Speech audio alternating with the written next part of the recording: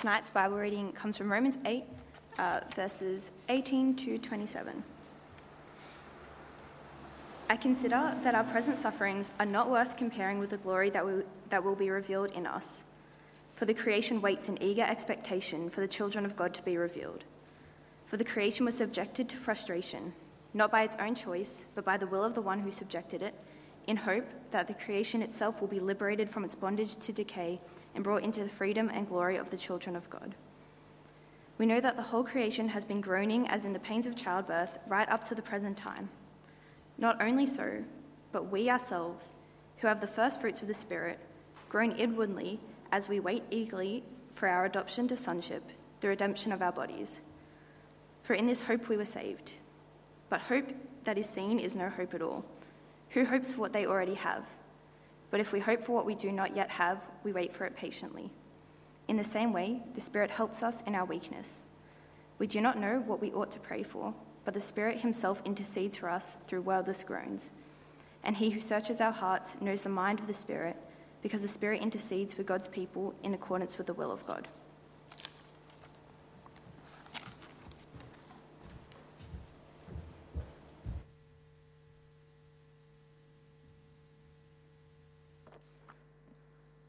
I did say it's good to be together with God's people, just listening to those songs and singing along, and it lifted me up, it got me closer to God, and focusing on God's love. So I just want to ask if the church could put their hands together to thank these three young women who've been leading us tonight.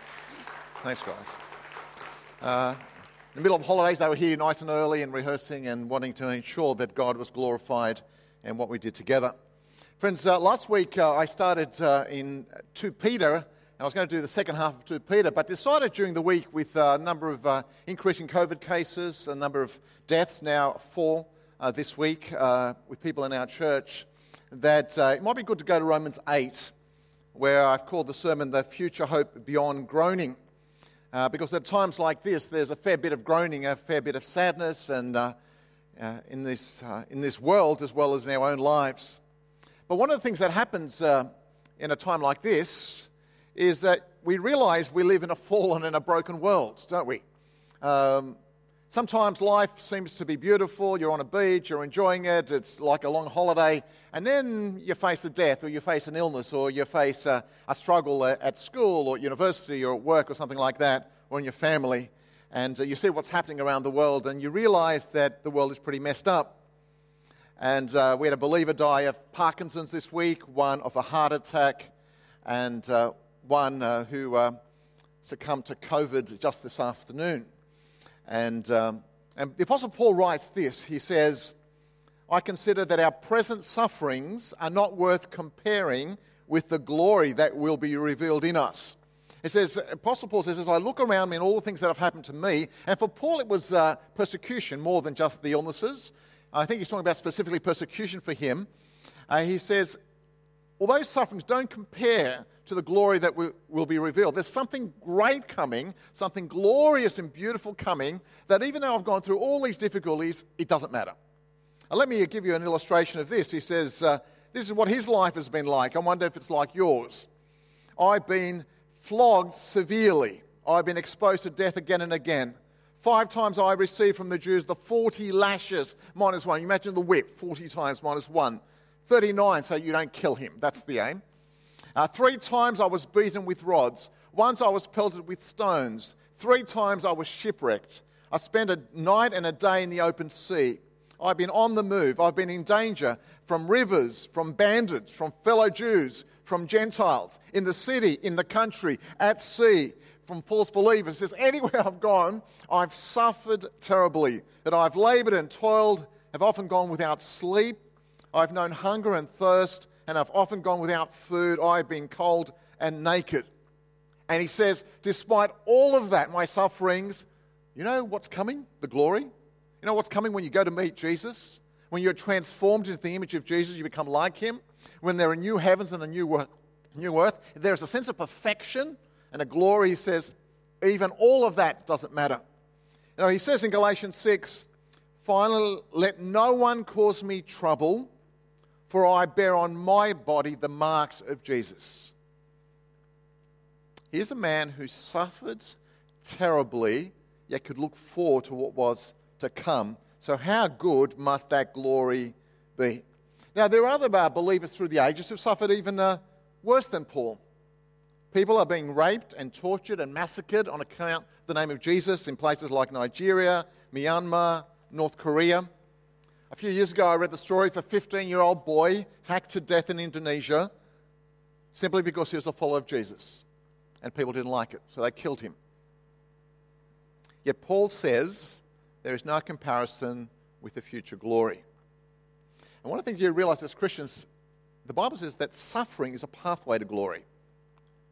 Listen to this in verse 17, just the verse before this reading.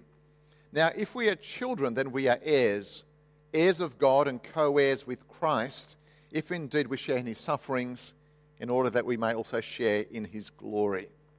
Share in his sufferings, share in his glory. So why do we groan? Why do we get upset? Firstly, the creation is groaning, the Bible says here. But also the creation is groaning, creation's having a tough time, but there's also hope to come. For the creation waits in eager expectation for the children of God to be revealed. For the creation was subjected to frustration, not by its own choice, but by the will of the one who subjected it, that's God, in hope that the creation itself will be liberated from its bondage to decay and brought into the freedom and glory of the children of God. We know that the whole creation has been groaning as in the pains of childbirth right up to the present time. And you know, Apostle Paul, this is the picture.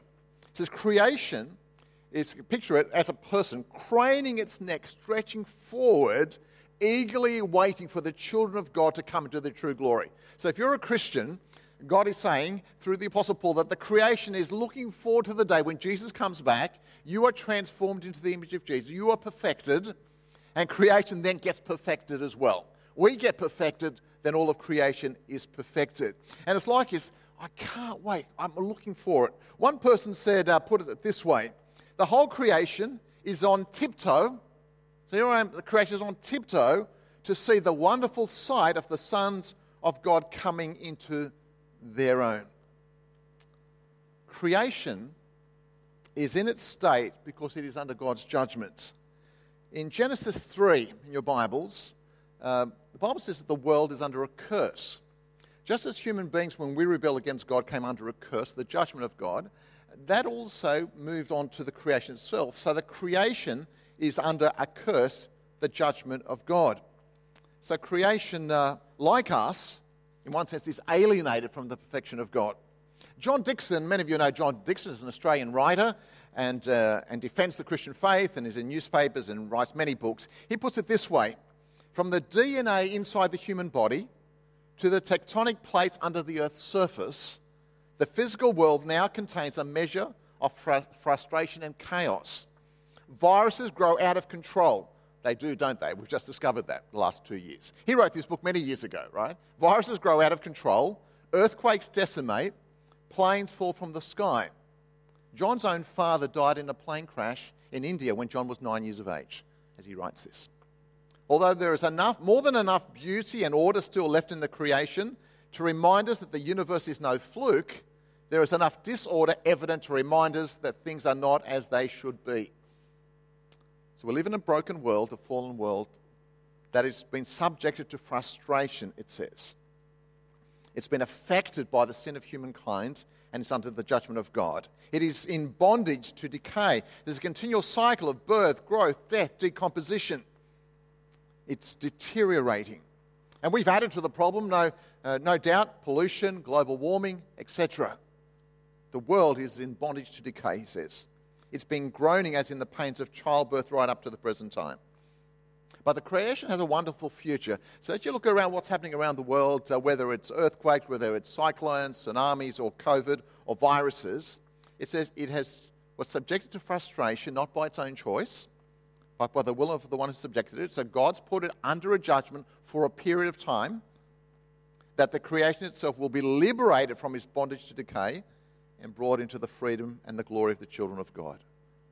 Friends, bondage will give place to liberty, decay or corruption to glory incorruptible. That's the Bible's picture. If we're going to share Christ's glory, creation is going to share our glory on that final day. Kent Hughes writes in his commentary on Romans, he says, many of us have pictures of our wives, that's those who have wives, after they've delivered a child, and typically, you picture after someone's had a baby, what do? Baby in the arms of mum, nice photograph, show it to people. We never get into our wallets and say, let me show you a picture of my wife groaning in labour. Isn't the agony terrific? Because if you tried that, your wife would hit you and kick you, right? What you do is you go through the agony, and that's what creation is like at the moment, but in the future there will be the joy that is to come. But it's not just creation, but we groan. The church groans and also hopes. Verses 23 to 25. We ourselves who have the first fruits of the Spirit groan inwardly as we wait eagerly for our adoption as sons, the redemption of our bodies. What Paul is saying is that you may be saved, right? If you have a relationship with Jesus, he's forgiven your sins, you're a child of God, but there's still more to come. I live in an aging body. Now, some of you young people, you don't think you're ever going to age, but it will happen in 40 or 50 years. But those of us who were once 20 and are now 50, 40, 60, a little bit older, we realise that it just seems like that and you've aged. Not to scare you at all, right? Looking over here. And then you start to get sore backs, then you need to see a chiropractor, then the physio, then your knee doesn't work, and then something else doesn't work, and then you might have a little cancer, then you might have a little bit of this and that and something else, and you realise that we are not yet complete. We are complete in Jesus spiritually, but we are still looking forward to Jesus coming again, where we receive a new body, a perfected body. So we groan because of physical frailty, cancer, heart attack, diabetes, motor neurone disease, and ultimately death. I remember hearing the story of an Anglican minister whose two daughters were killed in a car accident, and his wife then died of cancer within that same week. Can you imagine that? Terrible suffering and groaning. And he gave glory to God in the midst of that. Others have lost babies in utero, or maybe soon afterwards. 50 years ago, John Erickson Tata went for a swim, dived into the water, and broke her back, became a quadriplegic. No wonder we groan. There have been people in hospital this week from our church and have passed away, and their families are groaning. Lord, how long? And some of them have been saying, God, take me. God, I want to go to be with you. This life, I can't handle it anymore. My body hurts too much, or my mind hurts too much. God, please take me soon. But we also groan because we struggle with our sin, not simply our bodies, that there's this ongoing tension. If you love Jesus and you seek holiness, there's this tension because you want to be more holy, but you keep failing God. You want to think right thoughts, but then you think impure thoughts. You want to be compassionate to someone, and yet you are indifferent. And you struggle with that, and you want to be at a place where everything is perfect. That day will come too. Romans 7:24, Paul says, who will rescue me from this body of death? Thanks be to God through Jesus Christ our Lord. Then he says we have a hope for future glory. We wait eagerly for our adoption to sonship, the redemption of our bodies. In other words, as Christians, in the midst of COVID, in the midst of other illnesses or death, we're on tiptoe, waiting for our deliverance. Yes, as I said last week, we live in light of the coming again of Jesus. Jesus, I want to live my life with eternal significance and purpose. I don't want to live it simply for the here and now. I want to invest my time, my gifts, my talents, my money for the things that matter for eternity. Because life can disappear very quickly. You want to do something that matters. For in this hope we were saved, but hope that is seen is no hope at all. Who hopes for what they already have? But if we hope for what we do not yet have, we wait for it patiently. C.S. Lewis is a famous writer from the past, and he put it this way, that even Christians are so focused on the here and now and the toys of this world that we don't live in light of eternity. He says, we are half-hearted creatures, fooling about with drink and sex and ambition when infinite joy is offered to us. Like an ignorant child who wants to go on making mud pies in the slum because he cannot imagine what is meant by the offer of a holiday at the sea. Mud pies in the slum, just focusing on the here and now, when God has a glorious future for each one of us. And then thirdly, the Holy Spirit's groan and hope. Thankfully, when we groan, sometimes you don't know what to pray. You think, God, I don't know what I'm going to pray. Should you heal him or take him to glory? Or God, I don't know what I should pray about this job. Or I'm not quite sure. Life is tough. I've lost some friends. My best friend's not talking to me any longer. And you groan and you agonize. The Bible says this, the Holy Spirit helps us. In the same way, the Spirit helps us in our weakness. We do not know what we ought to pray for, but the Spirit himself intercedes for us with groans that words cannot express. And he who searches our hearts knows the mind of the Spirit, because the Spirit intercedes for the saints in accordance with God's will. Sometimes you don't know what to pray. You ever been there? God. You sit quietly, you've got your Bible out, and you can't open your mouth. Not quite sure what to pray. God says at those times, if you're agonizing and groaning, just trust that the Holy Spirit will take what you need to say to God and address it to the Father on your behalf. Let me come to the end.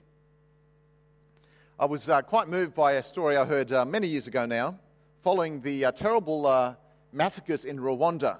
Some of you remember that. It was a civil war, a terrible killing and massacres. People who once were living together started to kill one another. And George Gittoes, a non-Christian photojournalist, was with the United Nations medical team in Rwanda, trying to provide relief to people. And he was also taking photographs to report back to the rest of the world what was happening.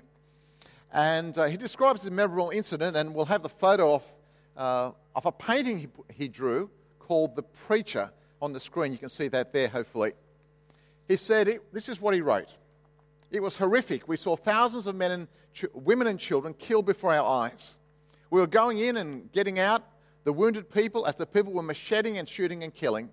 Suddenly there was this guy standing in the middle of the people who were dying all around him. This is this guy he calls the preacher, in his yellow coat. He stood out amongst everyone else. Said he would just kept giving this sermon in one of these beautiful melodious African voices, mingling English and French and Rwandan, quoting sections of the New Testament, those bits which give hope, passages to do with the resurrection. And Gittoes took a photograph of this man called the preacher, but he said, I don't know if he survived or not. We had to move on. I don't know if he died or lived on. But he said, the preacher represents what I think religion should do, raise people up, make people feel human and spiritually alive, and give them courage and faith.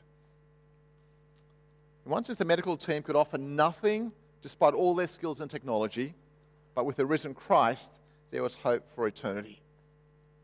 And so when we're on our tiptoes, looking forward to the coming again of Jesus, creation is perfected, you are perfected, new body, new heart and soul, now perfected like Jesus, and you're on your toes, you need to remember your eternity is secure.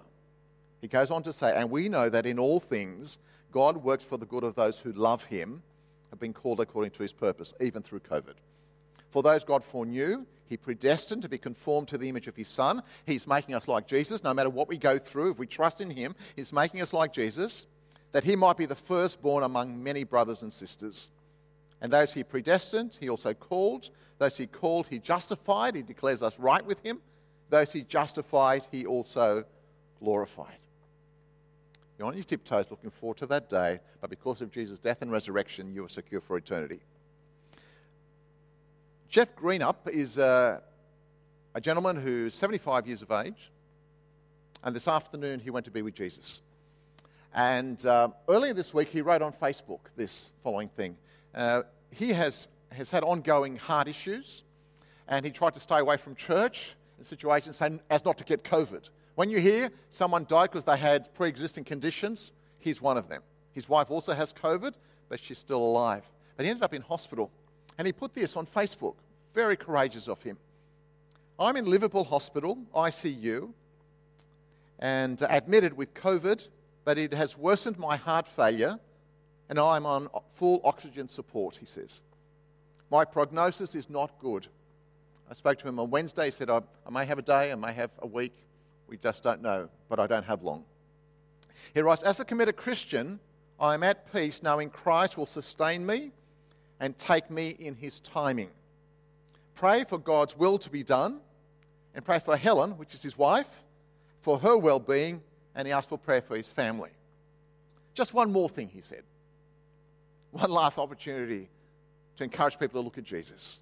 For those who are not believers, please get to know him. Take care with your physical and your spiritual selves. Look after your body, but look after your spiritual life as well. Friends, there will come a day when all will be made right. New heavens, new earth. We are perfected like Jesus. Until that moment, we're on our toes, living for Jesus with one eye on his second coming. Spending our time, our money, our gifts to bring glory to him. Let me pray. Lord God, we thank you that firstly our eternity is secure because of the loving work of Jesus Christ on the cross and his resurrection. Thank you, God, that you love us and care for us. Thank you, God, that you're a suffering God. You understand what it means to suffer, to weep, to be beaten, to be crucified. You are not a distant God. You are not an aloof God, but you are a God who is for us and with us and has made salvation possible to us. And God, we thank you that we look forward to the final day, the day of resurrection with new bodies, cleansed hearts and souls, spending eternity with you. And in the meantime, we ask for faith and courage and strength to keep centering our lives on Christ and his goodness for us. We pray it in Jesus' name for his glory. Amen.